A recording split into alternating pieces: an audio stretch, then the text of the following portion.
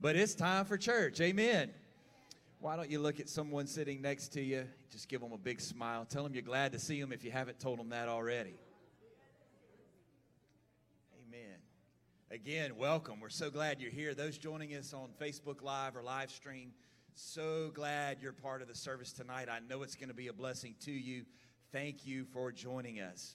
Why don't we begin tonight, just by, if you would, stand with me. And I'd like to just pray together. Let's take a moment to invite the presence of God into the house, into the sanctuary, and just prepare ourselves for what God has for us. Can we do that tonight? Jesus, we enter into your gates with thanksgiving. Enter into your courts with praise. Lord, you've done great things for us. Lord, you've done great things in our lives. You've done great things in our church. Lord, you've got us positioned and on a path, Lord, to see miraculous, to see mighty things. Lord, you're pouring out your Spirit, and we praise you for that. We thank you for that. And Lord, tonight will be no exception, Lord. And so we invite your presence into this place. Lord, we train our minds and our hearts to be in tune with you. Lord, anoint what is said and done here. Anoint the worship, the praise, the preaching of the word. And let us leave changed forever in your presence. In Jesus' name. Would you clap your hands to Jesus again, welcoming him into this place? We love you, Jesus. We love you, Jesus. Thank you, Jesus. You may be seated. Thank you for praying with me and just worshiping the Lord for a moment there. Let me remind you of a few things here tonight to put on your calendar that's upcoming. Don't forget Sister Courtney Henson's announcement from Sunday. There will be a Bible quizzing open house this coming Sunday right after church, right after the altar service. That'll be over in classroom 2. And you can drop by there, check it out, ask some questions. Just going by doesn't mean you're committed. So don't be afraid to drop by and just see what it's all about. Ask some questions. Find out more about this coming season of Bible quizzing. We'd love for our students and our kids to be a part of that, and our families, and you will be blessed by that. So remember that right after church this coming Sunday. And then the following Sunday, September the 11th, will be Child Dedication Sunday. And so if that is you have a child you would like to be dedicated to the Lord in that service, please let the church office know. We will absolutely be honored to dedicate your child that Sunday. And then finally, looking ahead, September the 16th is a Friday night at 7:30 right here in the sanctuary. We are planning an evening of worship with worship leader Brian Pound. And most of you, I believe, would remember we did this last year, and it was tremendous. Not planning to have preaching, quote unquote, that evening. It'll be strictly an evening to come and worship the Lord together through music, through worship music as the praise team leads us. And as I remember, Pastor, we had a healing that night. I believe at least one that was documented, a healing that took place. The Holy Ghost fell. Folks filled up with the Holy Ghost. It was tremendous. And so we're expecting even greater things this year. And it's a great opportunity to bring someone with you to the house of the Lord and just have them say, just come, and we're going to worship the Lord with some great worship music, praise team, and be a great time to bring a guest. So please mark your calendar, and please plan to come out that night. Again, that's September the 16th. That's just a couple of Friday nights away with worship leader Brian Pound. So if you got it, say, I got it. Awesome. Amen. Well, I'm going to ask you to stand with me one more time. We are apostolic after all, so, we don't want to stay seated for too long. It is our honor. We're just absolutely honored to have Brother Jeremy Favors and his wonderful family here with us tonight. Missionaries to Luxembourg. And I am looking forward to their ministry, to their presentation tonight. And I got to connect with him just a little bit before church, just a few minutes. And I just couldn't help but think as he was kind of sharing his burden and some of his stories from the mission field. By the way, we raised over $6,200 just on the walkathon Saturday for Move the Mission. Isn't that awesome? Good job, students. Good job. And I just couldn't help think that as Brother Favors told us some of his stories, maybe he'll tell some of them tonight to you.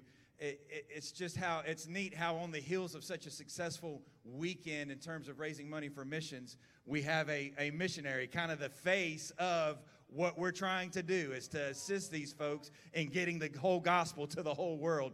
So tonight we're going to hear a firsthand testimony of what those efforts really mean and how much they really do go to moving the kingdom of God forward. So I'm looking forward to their ministry, love their spirit, love having gotten to meet them just a few moments ago. Would you clap your hands and make Brother Jeremy Favors from Luxembourg welcome? God bless you, Brother Favors.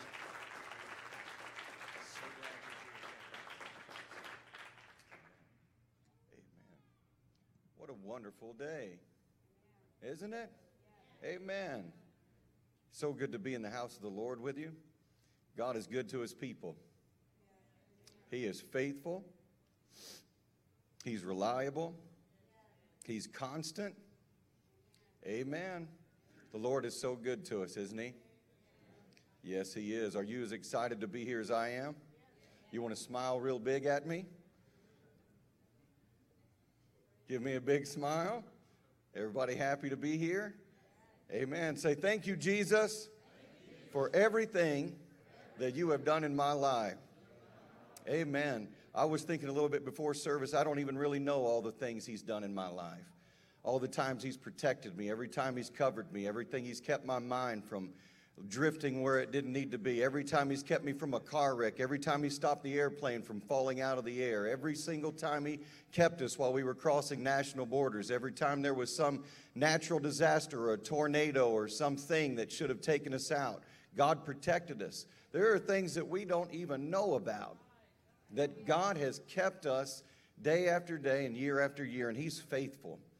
He's faithful. Amen. You could be seated if you'd like. Tonight, I'm going to tell just a little bit about Luxembourg, but one of the things also that I would like to do while I'm here is share with you just a little bit about who we are, my wife and I, and sort of where we come from. And it sounds like quite a bit to go through in a short period of time, doesn't it? Amen. But I'm happy to be here because I am excited about the things that God does in our lives that stand as witnesses against this world that they are right and they are winning. Because God cannot be overthrown. God cannot be defeated. God is always going to be victorious.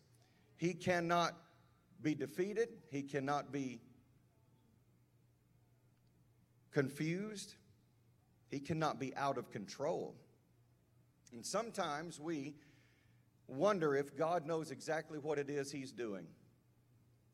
We sometimes wonder if God has actually got his eyes on us, or if he's somehow let us just wander through life and forgotten about the things that are taking place from day to day. The Bible tells us that he does in fact still have the hairs of our head numbered. And it's not that he just knows how many that there are. He knows which ones are which number. He knows every single tiny little minute detail about our lives. He knows why you're here. He knows how you got here. He knows what you're going to do since you've come here. He's got a plan. He knows what's going on. He knows what's taking place in this city. He knows what's going on around the world. And God is moving pieces all over the planet into position, and he has got such a masterful plan for this end time that there's something that just stirs up inside of me every time I come together with believers, because when I look out at you, what I see is testimony after testimony after testimony of victory, and I see soldiers of light being used in the kingdom of God, and he has got such a masterful plan. It staggers the mind. Eye has still not seen, ear has still not heard, and it's still really not entered into our hearts what it is that God has prepared for those that are his and love him. We still haven't got the full revelation of all that God's going to do. It is going to stagger our minds. I want you to just prepare yourself and get ready, because you've not even yet dreamed of what God is going to do in your life. It's not yet come to your mind the fullness of just how wonderful and just how majestic he really is. He really is wonderful. He is the counselor and the mighty God and the everlasting Father. and the Prince of Peace. It still hasn't even crossed our mind yet how good God is and how things are going to turn out. It hasn't even yet sunken in because we still are allowing this world to tell us what we should expect. When I've come to help the people of God tonight, remember, that voice needs to be closed out. That voice needs to be ignored. And what we need to do is full face turn our attention back to Him and believe who He is, believe what He says, believe what He's promised, believe what He's spoken, get excited, have some faith, have our expectation taken to a completely different level, because we've still not even yet seen what it is that God's going to do. Oh, it's exciting living for God. Living for God doesn't require hype. It just requires involvement. When you get involved in the things God is doing, you don't have to say, well, let me try to think of something interesting to say. Just tell what's happened, and it's going to be interesting. Because when you give your life to God and you follow after what He's called you to do, you don't have to make stuff up to blow people's minds. You just tell what God has done, and it is staggering to the mind what God does, how faithful He is, and what all He can accomplish. The most exciting thing you'll ever do is tell God yes. The most rewarding thing you'll ever do is say, I surrender. The most powerful thing you'll ever do is say, Jesus, I'll do whatever you want me to do. That's when things start to get good. That's when things really light up. That's when things really start to shift and start to change. You will never see more come from your life until you put it in the hands of God. Oh, it's so powerful. I have the privilege of being married to a wonderful, wonderful woman that comes from a great family and a tremendous background. Her grandparents were the pioneering missionaries to Bolivia years ago, and her parents, they were home missionaries in the state of Maryland. They were in home missions there around our national capital, doing all that they could do to reach those people, and God called them to go to Bolivia. They left our nation's capital to go to a third world country in the Andes Mountains with their 3 small girls.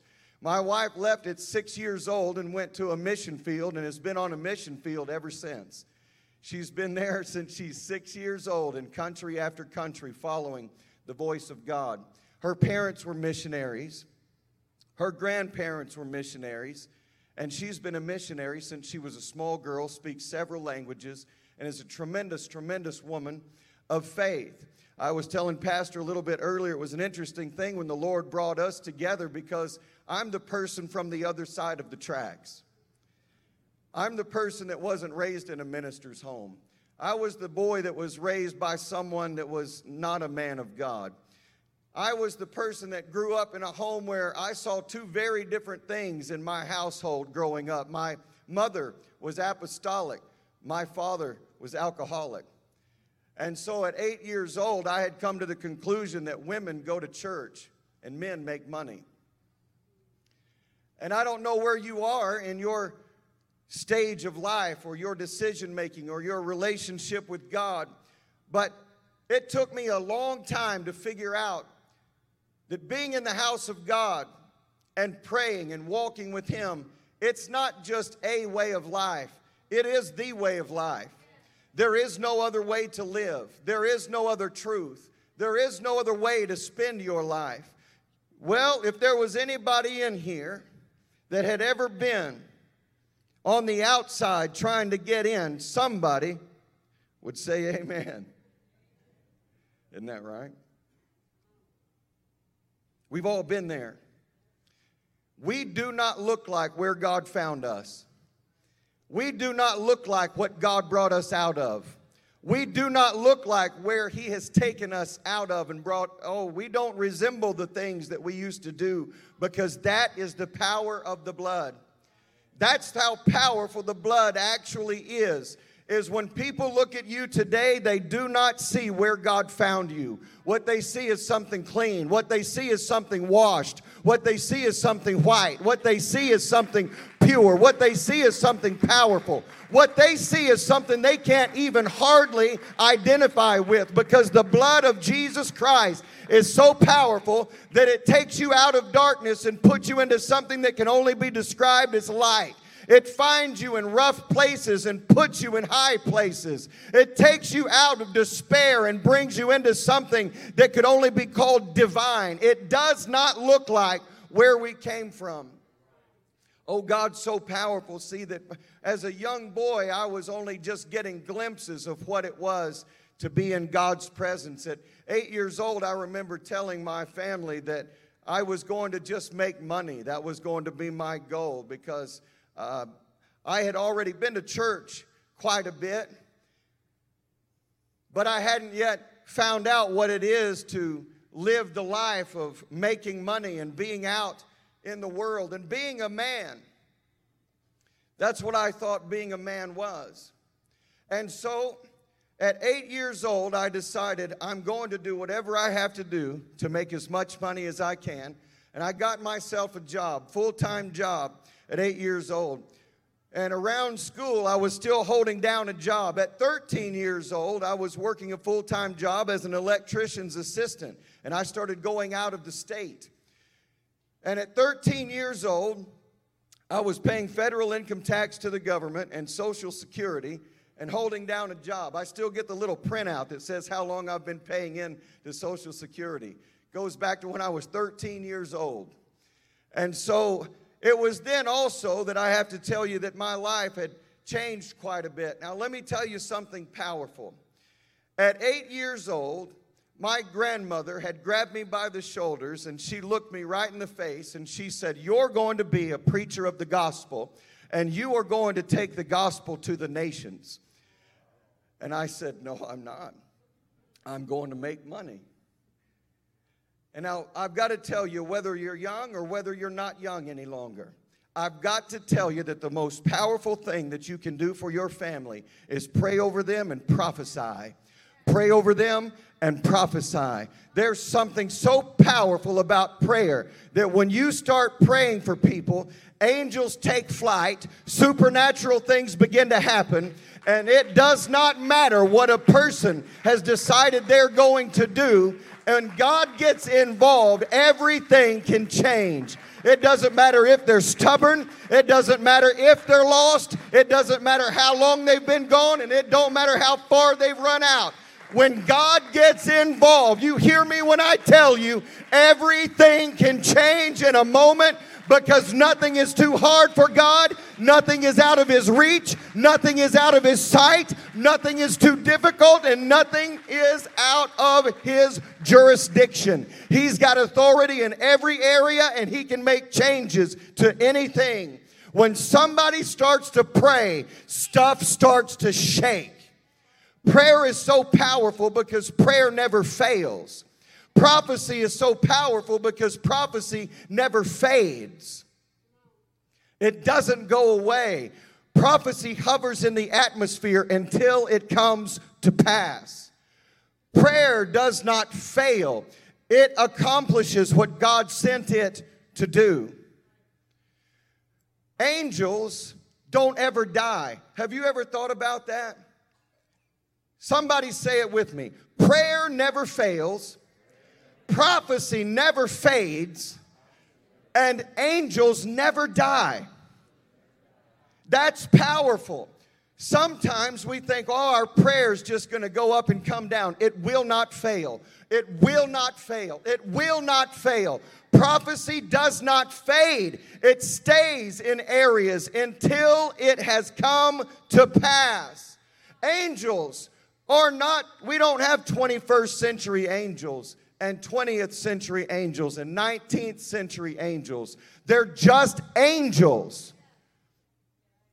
That's powerful because our faith has got to be attached to what it is that God has already been doing for years and what He still intends on furthering. We love those stories about Paul and Silas, how they were in that jail, and at midnight they began to sing, and then all of a sudden, while they're in there singing, all of a sudden something happens, and all of the doors come open, and that angel goes in and starts escorting people out. I like how he goes in and taps them on the side and says, "Get up," talking to Peter, and says, "Come with me." I like it when he says all the doors open to Paul and they walked out into the city. I like hearing about those things because it lets me know that the supernatural is real. But here's what's so amazing when I think about the fact that those angels are the same angels that God sends to your situation when you need it. Those angels did not die. We don't get different help. We don't get different angels. We don't get something lesser or something modern or something like that.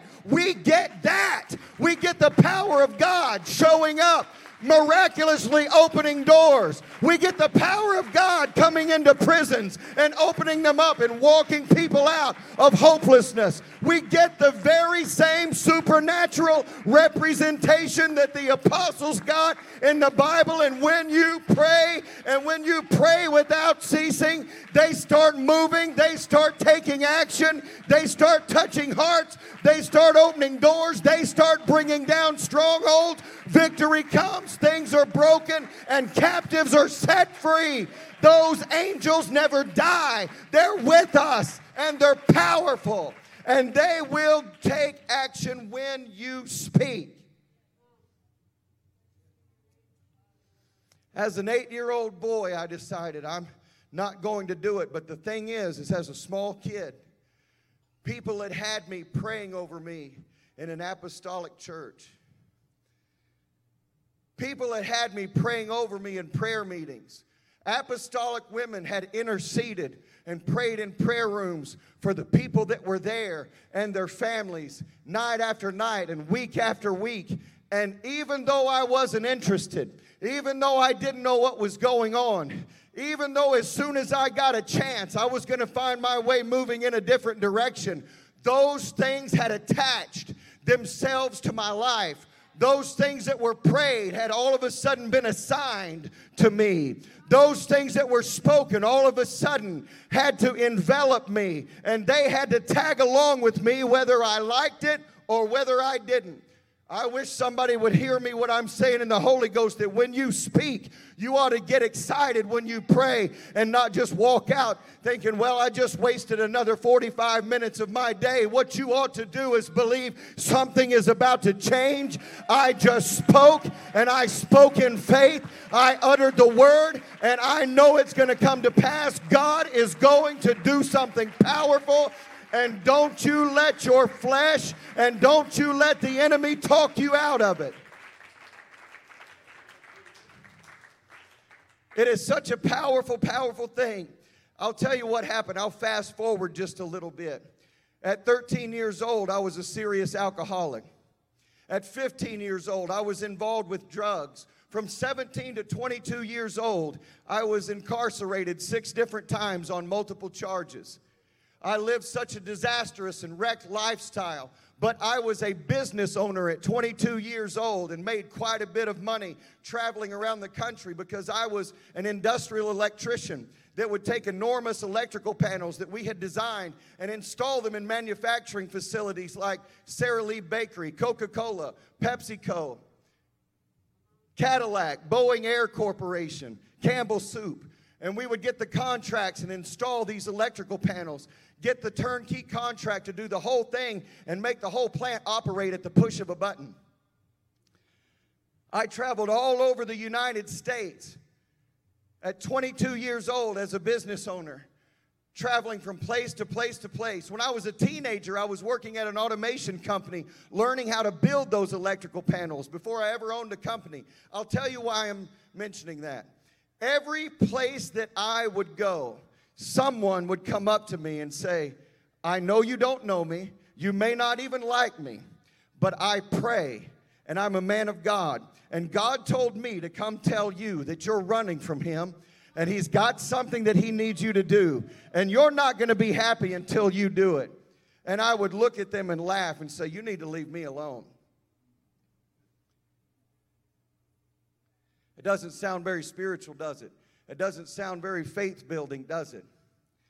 The next location that I would go to, state after manufacturing facility, after corporation, after corporate building, every place that I would go, God would have somebody that was sensitive to His Spirit that would walk up to me every single time and say almost the exact same words. You're running from God, and you're not going to be happy until you do what God wants you to do. Those words that were spoken when I was 8 years old, those prayers that were prayed when I was a small kid, supernatural things were assigned to me to go with me everywhere that I went. Every time I went somewhere, the supernatural was in effect, and it was tapping people in every state, every city that I would go into, and things began to move in my direction saying, you're being called, we're watching over you, we're coming after you, there's something you're supposed to do, and you could not get away. Prayer never fails. Prophecy never fades. It just will not stop. It is supernatural. We cannot hinder it. When it goes in motion, when you pray, just know nothing is going to stop this prayer. It's going to go where God wants it to go. Keep on praying for your children. Keep on declaring what you know God's going to do in their life. Speak what God puts in your mouth. He will do it. That happened to me all over the country, and I finally ended up in Los Angeles, California. I was working for a company there. I had a contract with a company called Oro Wheat Baking Company. We were putting in all the machinery and the electrical panels for this production line. And at the end of nearly the end of the contract, it was a Friday night, I sent all my employees out. They wanted to go into Los Angeles and see what the city had to offer. I decided to stay by myself. And because I drank very heavily, I sat alone.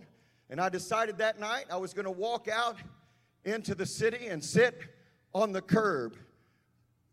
And at 3 o'clock in the morning in East Los Angeles, in one of the most gang-saturated cities of our country, I decided to sit down with a whiskey bottle and drink and think about everything that had been happening to me.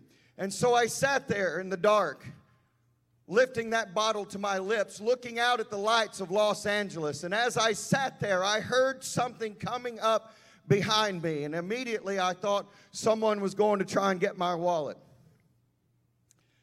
And then as that footprint got closer and the sound of those boots got nearer, I could hear gravel crunching under their feet. And I thought, well, here it comes. And before I could even react, all of a sudden a voice came, and that voice said, you need to go back where you came from.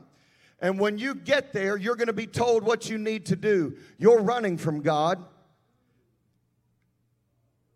And you are not going to be happy until you do what God wants you to do. And I got mad.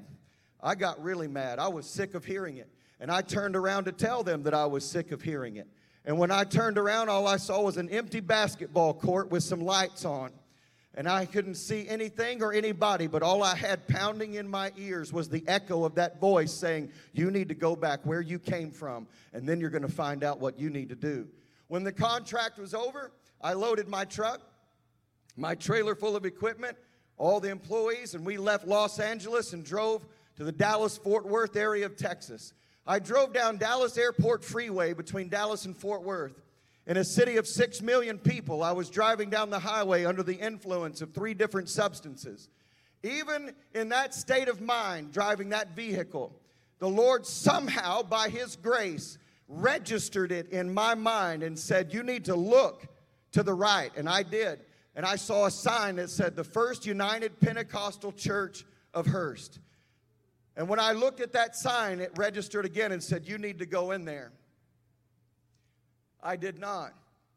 I drove to a Chili's and sat down at the bar and ordered something to drink and sat right there thinking and thinking and thinking. And a man came in and sat down to my left. He was about 55 years old. He was talking about how much it was costing him to put his daughter through college.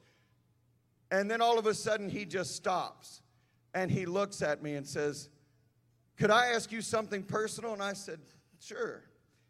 He said, do you believe in God?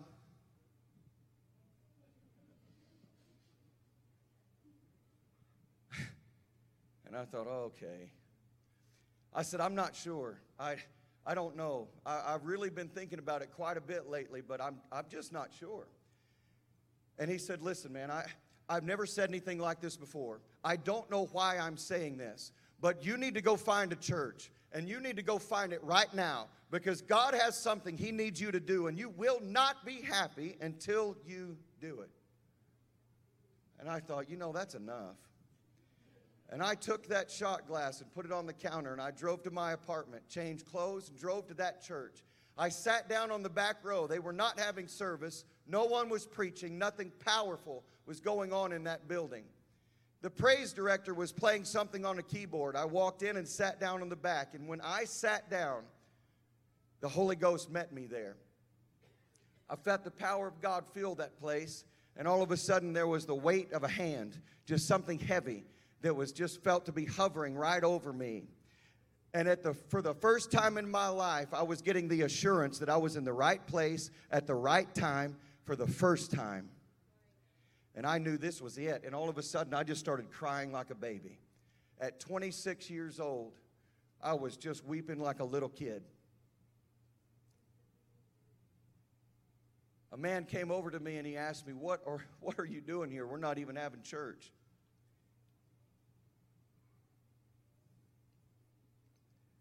It's amazing to think that God could be at work when we're not having church. But he said, what are you doing here? And I literally thought, I'm not telling him. If I tell him how I got here, they'll never let me back in. That's what I thought.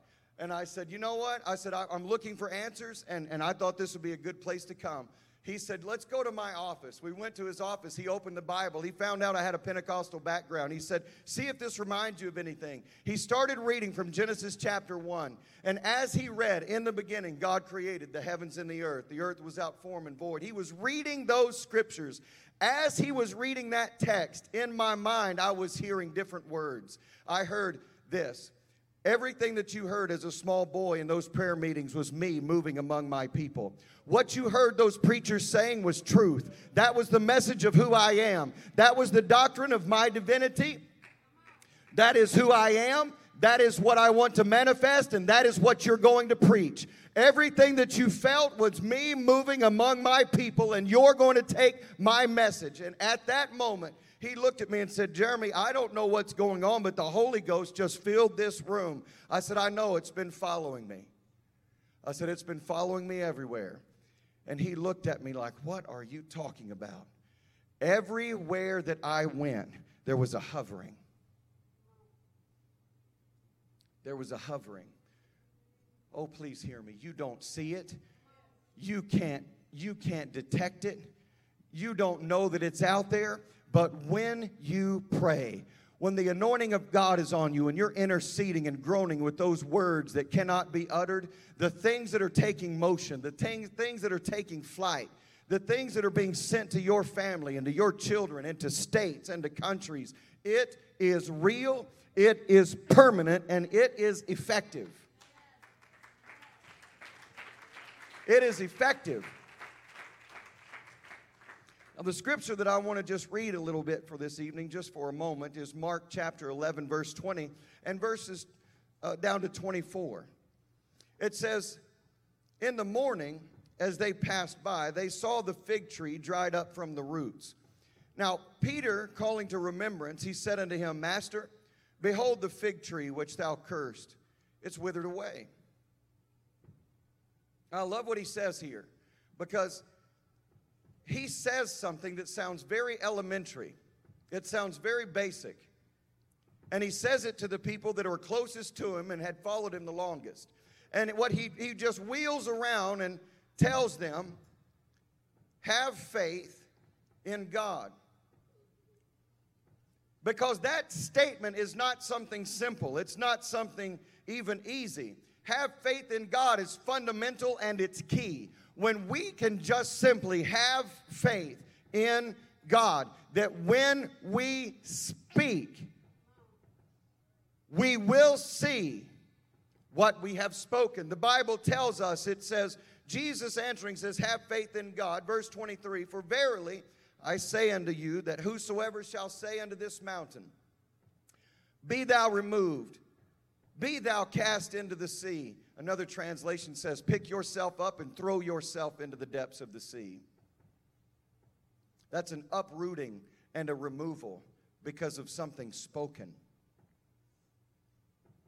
There are things that have just hung around your life, hung around your family. I hope somebody is picking up what the Spirit is speaking, because there are things that have hovered around and hung around your family way too long, and it almost feels like a mountain. And we look at it thinking that it's an impossibility, when the Scripture tells us very plainly that if you just have faith in God and you've got the courage to speak to that thing, the instruction that it's going to hear is pick yourself up and throw yourself into the sea. And it must do it. The Scripture says, be thou removed and be cast into the sea. Listen, Jesus says that you say this, and not doubt in his heart, but shall believe that those things which he saith shall come to pass. He shall have whatever he saith. Now, there's a couple things real quickly here I've got to just point out. When the Scripture here says that if you do not doubt in your heart, do you know what that means? When you look at the original Hebrew or the original Greek in the New Testament here in Mark, when it says that you should not doubt, there is a vivid picture that's got to come to your mind, that when God speaks a word and says, this is what I want you to speak, all of a sudden something happens inside of you and you've got a decision to make. Either you're going to believe it and cling on to it, or you're going to be at odds with it and say, I'm having a hard time with that. That's what that word means. When it says, if you do not doubt in your heart, doubt means to actually resist and oppose and be vehemently against. There's something inside of you that is stirring, that when something prophetic is uttered, or there's some situation in your life or some impossibility, and God says, well, just say this, and all of a sudden that flag goes up and you say, well, I think that was the Lord, but I don't know if I can say that. There's an opposition inside of you. There's something inside of you struggling with that word, going, I don't know. That's what the word doubt means. And if you can get past that opposition and actually agree with what was spoken, then you will see it. There's that split second. I've seen miracles happen that have astounded my family and astounded others that have seen it, but I've seen it happen again and again. And I've come to tell you and remind those that have seen it in the past that you know there is that split second. There's that moment where you have to decide it's going to happen, or you're going to say, I'm not so sure about this. That is the critical moment. That is the critical moment. When you're sitting there looking at your situation, the family situation, the financial situation, your emotional situation, your ministerial situation, whatever it is that you're facing, the diagnosis from the doctor, the future of your life, how it's going to go, you've got that split second. And when the Word of God comes to you, you can agree with it and cling on to it and say, that's what I'm going to speak. Or you can allow that opposition to strongly resist it and say, I'm just not sure. That's that doubt. But if you can agree with that word is accomplished. It goes on to say, if you can believe that those things that he saith shall come to pass, he shall, that person that speaks it shall have whatsoever he saith. That is very powerful. There's a couple of things at work here. One of them is agreement, the other is authority. When you are under God's authority and he's delegated it to you and you get a revelation of that authority, that is a powerful thing. That is a powerful thing. People that are born of the water and spirit, you've been baptized in Jesus' name and you've got the Holy Ghost, you are a powerful person. If you speak something negative, something very powerful and negative is about to be loosed from your mouth. If you speak something positive and powerful, something very positive and powerful is about to be released from your mouth. You are powerful people. The Bible teaches us that the mouth is actually the centerpiece of spiritual warfare. That when we speak, we are actually doing war. And we are fighting on one side or the other. The Bible, David said, you need to have the high praises of God in your mouth and a double-edged sword in your hand. That's got to be the things that come out of our mouth, because when we speak, something is happening. The question is it destructive or is it creative? The question is it going to be demonic or is it going to be of God? Is it going to be driven by your enemy or is it going to be guided by your master? What is it going to be? What are you going to speak? What are you going to declare? That's what matters most in that moment. Because if you can just cling on to what God is putting in your spirit and say, that is what I will speak, then you will see a dramatic change and a miraculous outcome. It's a battle. That is a battle. You sometimes have to do supernatural warfare before you do supernatural warfare. That is a battle. If you can overthrow that enemy right there and win that battle, then the spiritual warfare you're about to conduct is going to be victorious. It says it right there. That's one of the most simple things that could get into our apostolic lives today, is we can just be convinced and say, it says it right there. There's something so powerful about these words, because it says that if you believe it, you will receive it. The thing that I was teaching my family in one of our morning devotions not long ago was this. I've got a little 3-year-old girl that's sharp. She picks up on everything. She quotes scripture every morning in our devotion. She's been doing Psalm 23 since she was 2 years old. She can make her way from the Old Testament to the New Testament. She can explain Jesus' name baptism. She's already received the Holy Ghost and been baptized in Jesus' name. She's 3. She's pretty sharp. The thing about it is, in one of our morning devotions, I was going through some of these scriptures, and one of the things that I told her was about how when we believe, if we don't doubt, we will have it. And she looks at me and she says, Dad, how does that work? And I said, well, baby, and I explained it. And she said, okay, so I can say whatever I want and God's going to do it? I said, no, not really. I said, no, ma'am, that's not how that works. Because, the scripture does say, let me read it in verse 24. What things soever you desire when you pray, believe that you receive them and you shall have them. Praying people hear the voice of God. Praying people are in tune with the will of God. Praying people can get a rhema of God. Praying people have those deposits into their spirit that came from spending time with God. And those things that are deposited in them are quickened. The logos that is quickened for the moment is called a rhema. The logos, the word of God that's been planted in you, when it's quickened for that moment, that's called a rhema. That is a word from God that you are going to speak, and it is going to take action and be fruitful. Praying people are powerful. She said, Dad, how does that work? And I told her, I said, look, it's kind of like this. I reached out on our table, and I grabbed my coffee cup by the handle, and I pulled it to me. I said, that's how you do it. Our faith, our Holy Ghost, has to reach out and grab a hold of it and take ownership of it and say, that's mine. And then don't let go, and you'll have it. It's not any more difficult than that. It's really not. God is looking for agreement. Have you ever seen two people just come together and they shake hands? In that moment, there's something powerful happening.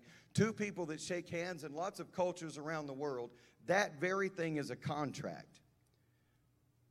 Something was just established. Shaking the hand of someone else means you're in agreement with that person.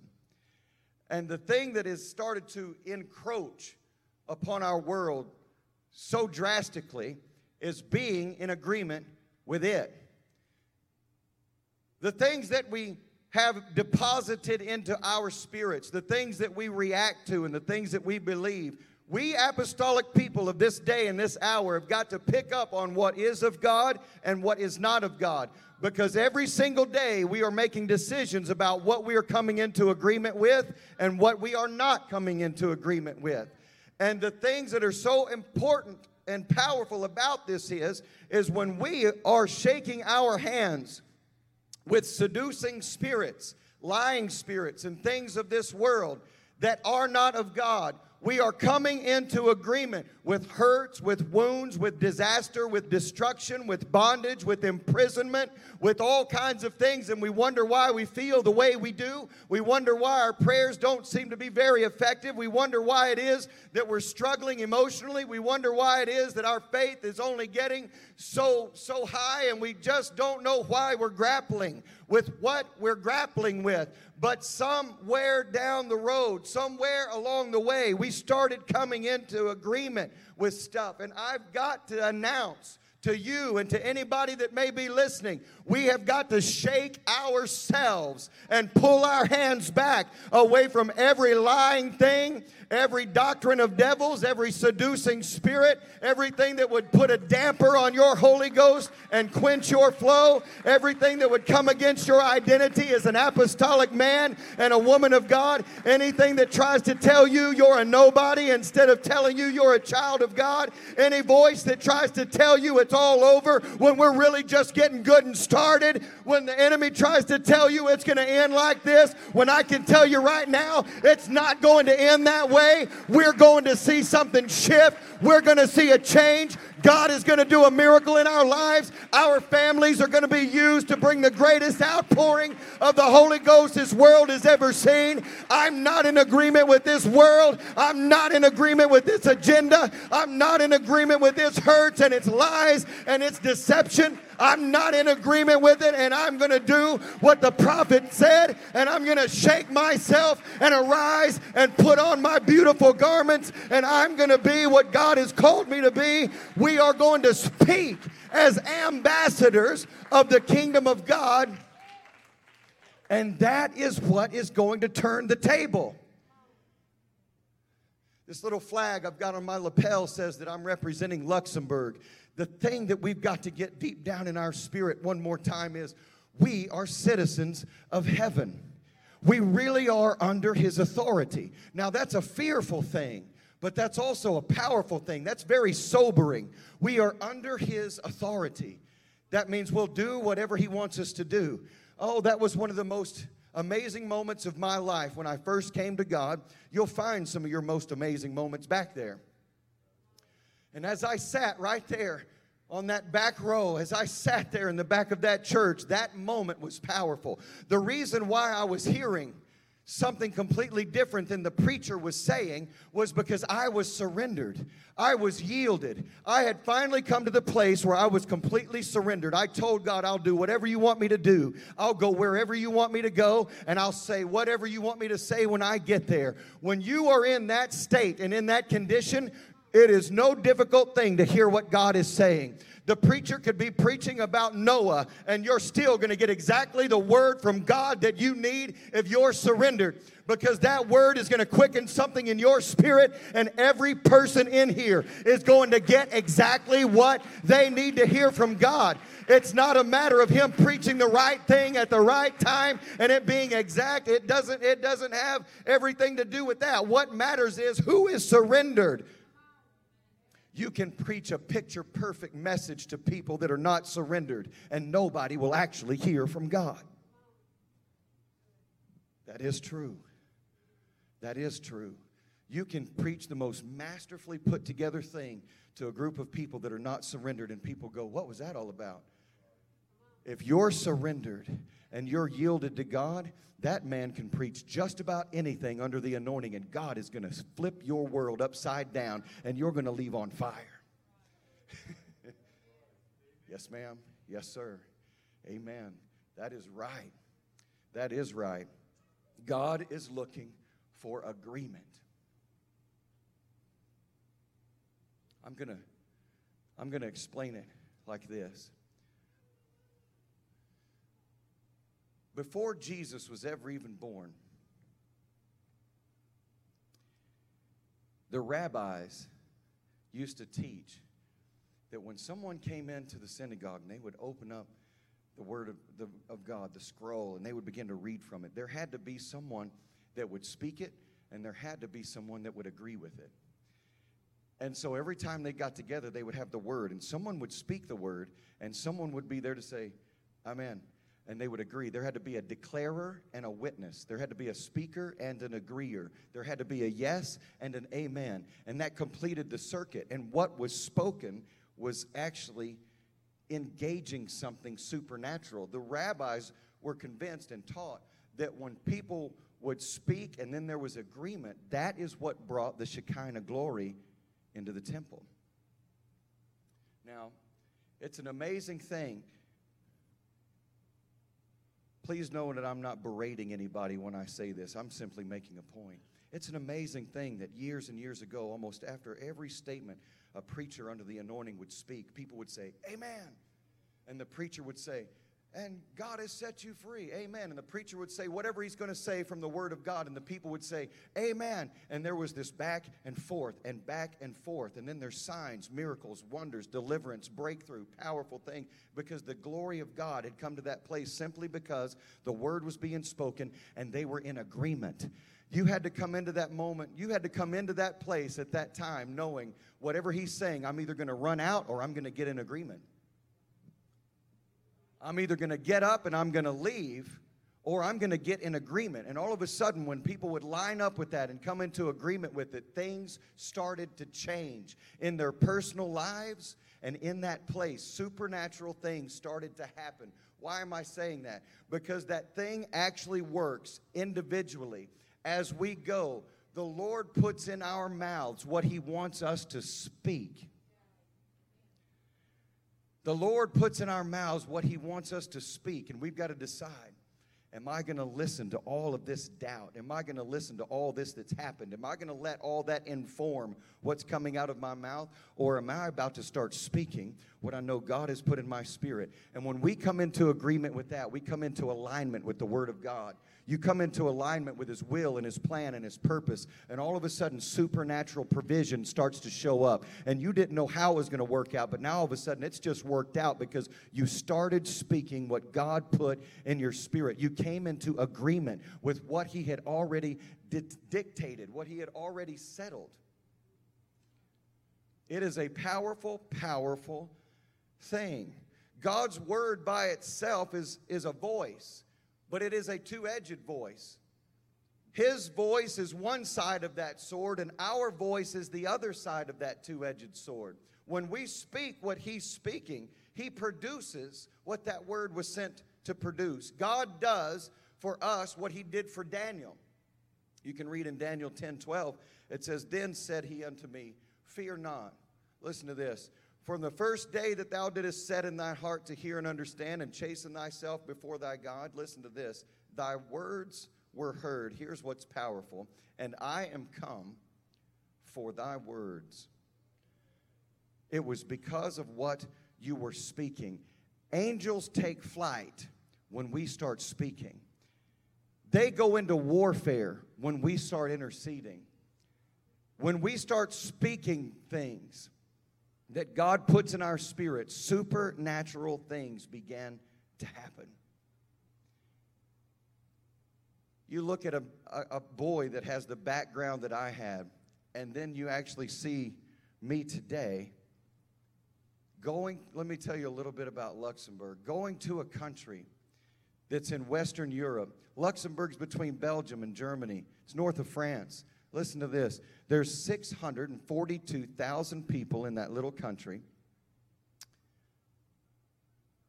And there's 170 different nationalities of people. They speak 3 different national languages, Luxembourgish, and they speak French, and they speak German. Those are their 3 national languages. But there's 170 different nationalities of people in that country. When I first got there, I thought, how are we going to focus on reaching Luxembourgish people? Listen to this. And then the Lord sort of opened things up a little bit better for me and helped me to understand that this is something apostolic. You remember Acts chapter 2, all the people that had come together.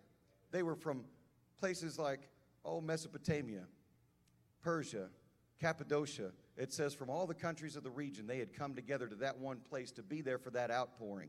There was no way that all those other countries were going to hear what they needed to hear, but God made a way to get all the people that needed to be there in one location, and then he poured out what he needed to pour out, and they went back. There has not ever been a missionary that's been in the country of Luxembourg before. My wife and I are the first ones that are appointed to that country to stay there and to actually begin something. There's not ever been Bible studies taught there. There's never been a church that's been started there. It's a country that from whenever it was started in 963 AD until this time, there's not been anybody there to stand there to receive or declare the promises of God. But this is what is so powerful, is all over the world, God is positioning people in specific locations to do what is going to be done very rapidly and very quickly in this end time. It's no longer just going to be one person here and one country there and one spot over there. The Lord is putting things together in Luxembourg and in other places around the world where there is going to be something that is broad, that happens quickly. Do you know how many nations there are in our world? There's 195 countries with territories. The Bible says take the gospel to every... Well, there's 195 of them, plus all the territories. That's about 235. 170 nations are represented in Luxembourg City alone. And so God took this little guy that at 8 years old, someone said, you're going to take the gospel to the nations. I had never even been out of my state.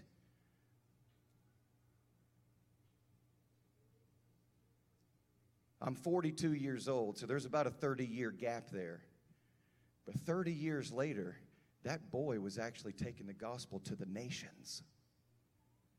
Because we've baptized Costa Rican people, we've baptized Colombian people, we've baptized Venezuelan people, Portuguese people, we've baptized French and Luxembourgish people. We've seen them be filled with the Holy Ghost, miraculously healed of tumors and cancers. We've seen them see Jesus show up in their situation, and in those cities that we walk into, God is demonstrating himself and fulfilling the words that have been spoken. Luxembourg is an interesting place. Luxembourg is an interesting place.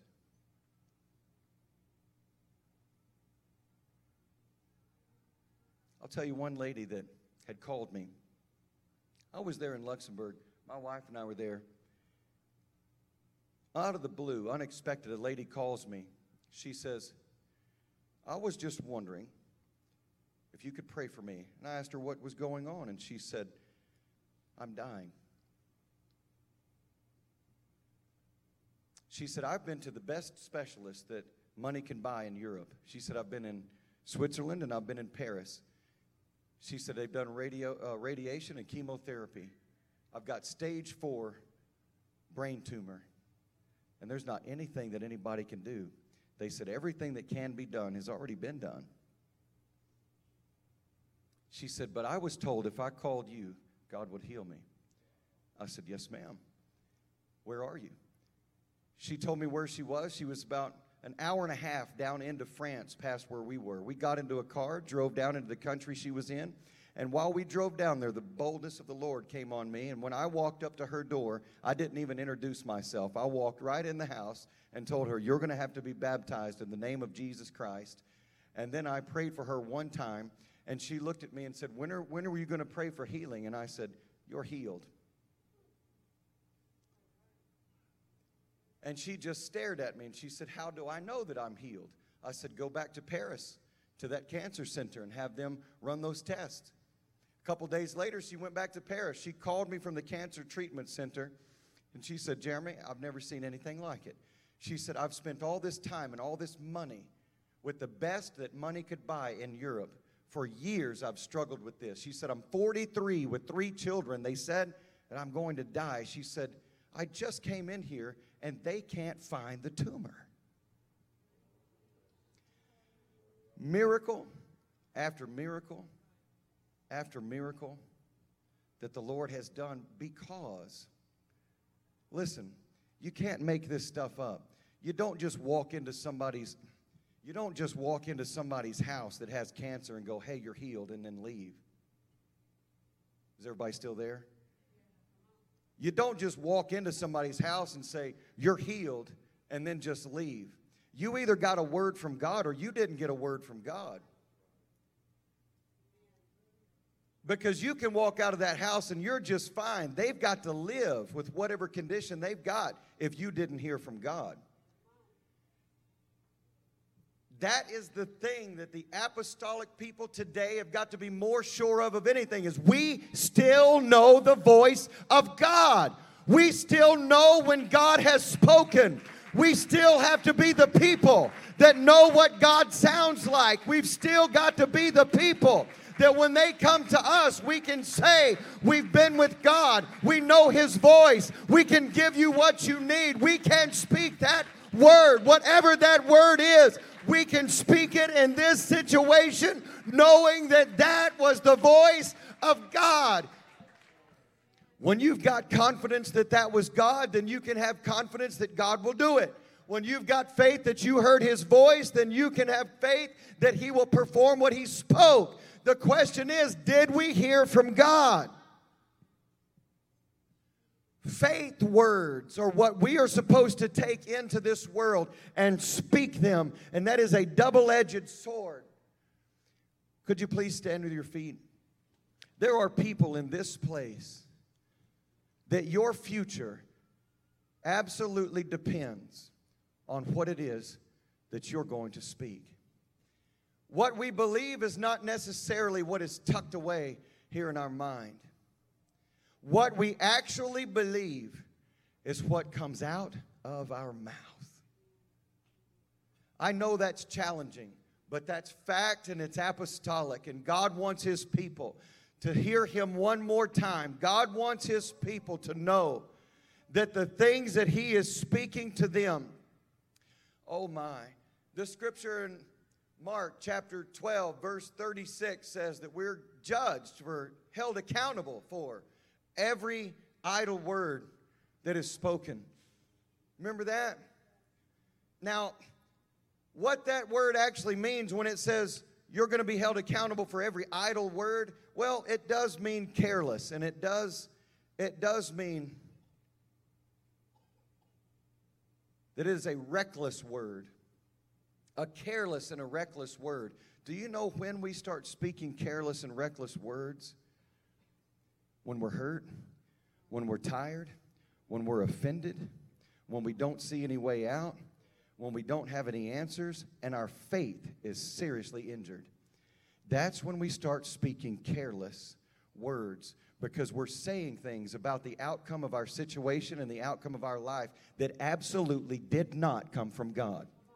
We start speaking stuff and voicing stuff about our situation, what we're going to live with, and how it's going to turn out when that did not come from God. And it all of a sudden comes out of our mouth, and we're shaking hands with that filthy stuff, and we're in agreement with those things, because you don't just believe what's in your mind. You actually believe whatever you speak. You've just come into agreement with some stuff. You believe those things. Your faith is in it, and you are speaking what you actually believe. That is a careless word. That is a reckless word. But God wants to heal His people. God wants to minister to our minds. God wants us to be able to look at those dead fig trees in our life and go, you know what? That wasn't for nothing.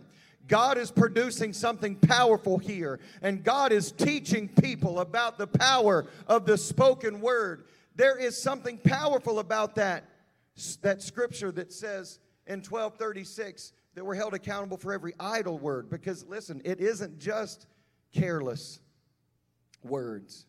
I know I have you standing. Please bear with me. It isn't just careless words. Idle words means barren. They're barren words that have become dormant. God spoke something into your spirit, and that word is now unfruitful, unused, unexercised, dormant, and just laying there, unused, unspoken. And we will be brought into account. And he says, I gave you a word for that. I put that in your spirit. I spoke that. Your situation did not have to stay that way. You've been asking me for 28 days why it is the way that it is. I gave you a word on the 27th day. I gave you a word on the 2nd day. I put the word in your spirit as soon as you called out to me. But that word's been lying there dormant and unfruitful, and you've got to come into agreement with what I spoke and silence the voice of the enemy. Shake yourself and arise. Come out of the dust and be seated with me and speak with my authority, and it will change your situation. That's apostolic. That is kingdom. That is spirit living. What I want you to do is think about the situations you're facing in this moment. And just for a moment, you don't even have to say it loud. Just lift up your hands for one moment. You don't even have to say it loud, but you do have to say it.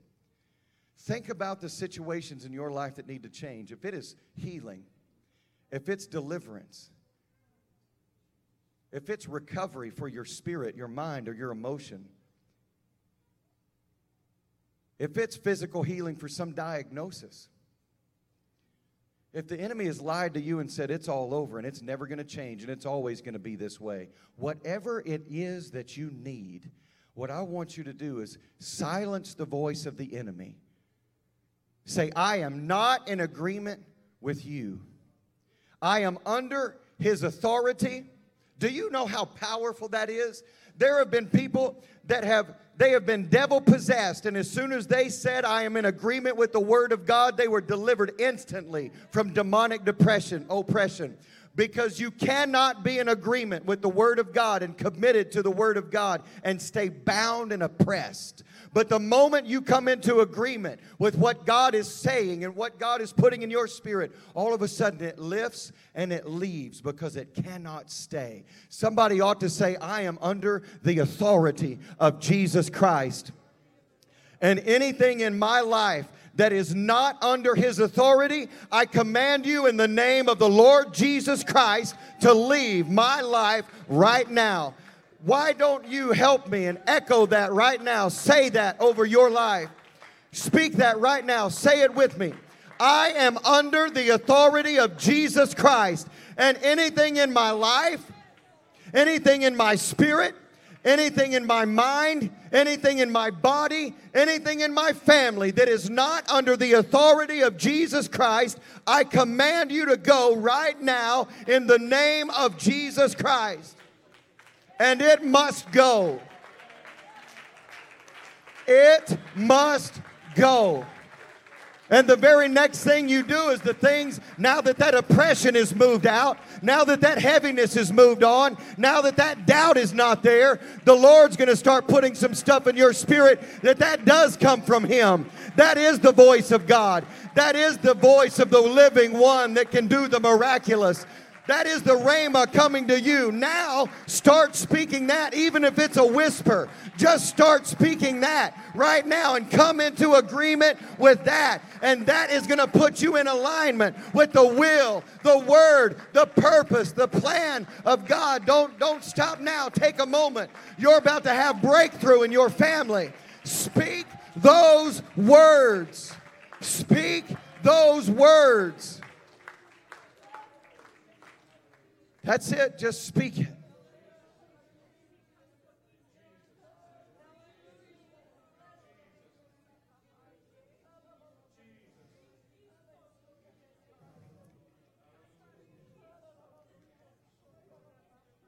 You have to leave. By the authority of God's word and the power that's in the name of Jesus. Oppression, you've got to go. Heaviness, you've got to go. I command you to leave in the name of the Lord Jesus Christ. You have to go. Spirit of the Lord, be released. Listen to what he's saying right now and hang on to that and come into agreement with that. Speak it. Tomorrow you're going to speak some different words. You're going to wake up and you're going to say, my family is going to be used of God to reach this world. My family is going to be free from oppression. My family is going to be healthy. We're forgiven. We're washed in the blood. He's on our side. We've got the favor of God. We're going to see signs, miracles, and wonders. I feel the enemy lifting and leaving. His back has been broken in our family. We're going to be whole. We're going to be healed. We're going to walk with God. You got to let that stuff come out of your mouth, because that's when you're living your faith.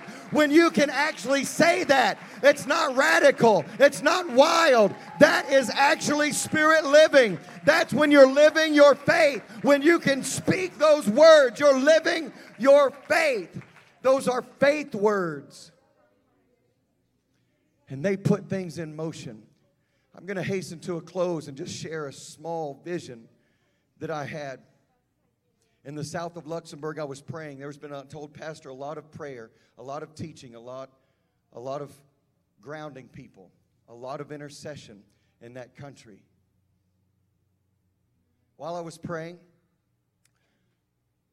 I was laying face down in a dark garage on a concrete floor. I'd been there a long time, and while I prayed, the Lord showed me fire going out from the location that I was in. And the fire went out toward Germany and wrapped to the north of Luxembourg. Fire went out toward Belgium and wrapped to the north of Luxembourg. Those two flames came back down over Luxembourg City, spiraled together and came down and hit that capital city with such force that the fire went out two different directions, over Europe this way and over the Atlantic Ocean that way. And I never saw where the fire stopped. God spoke to me and said, I will do it. Now here's the application of the scripture. I decided the moment that it was spoken, I'm coming into agreement with that. Other people have walked through that country and said, my brother, you're the first missionary here. I just don't see it. Now there's some things that are going on, but fire hitting the city, we don't see fire. Let me tell you, it doesn't matter what they see, and it doesn't matter what they believe. Listen, that's not rude. You have to get that in your spirit. It doesn't matter what your neighbor says. It doesn't matter what your in-laws say. Oh, please help me. Please understand. I'm not trying to be rude. Please get this in your spirit. It doesn't matter what they're saying. You have got to say, I heard from God. My situation's going to change. We are going to see it. I'm coming into agreement with that. I'm going to have it, and nobody's taking it away from me. I'm laying hold of that, and it's mine, and we will have it. There is going to be the fire of God hit that country. And there are going to be 170 different nations impacted from that one location. And I've just come to tell you, I know He'll do it because He told me He'd do it. I don't know when, and it's not my business. That's out of my pay grade. I just know He will. And I've asked you to come. I've come here to ask you, break agreement with this world and those lies. Shake hands with Jesus Christ one more time and tell me what you feel when you lock hands with Him. Shake hands with Him one more time. Tell me what fills your spirit and comes to your mind. You'll be in agreement with Him.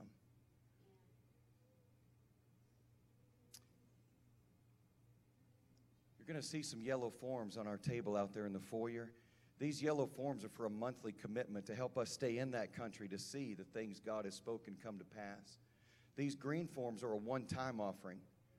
Anything that anyone wants to contribute tonight will be a great blessing, a tremendous help for us to stay there. This helps us to have funds to work with while we're there.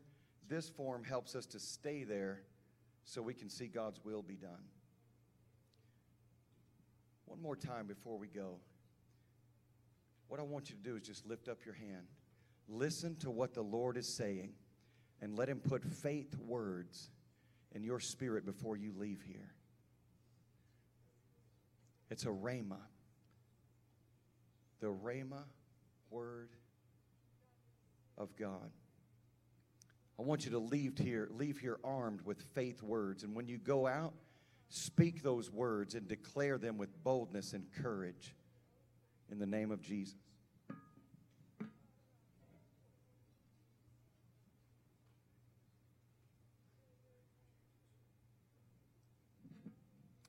What we have heard here tonight is not something you bring back with you Sunday.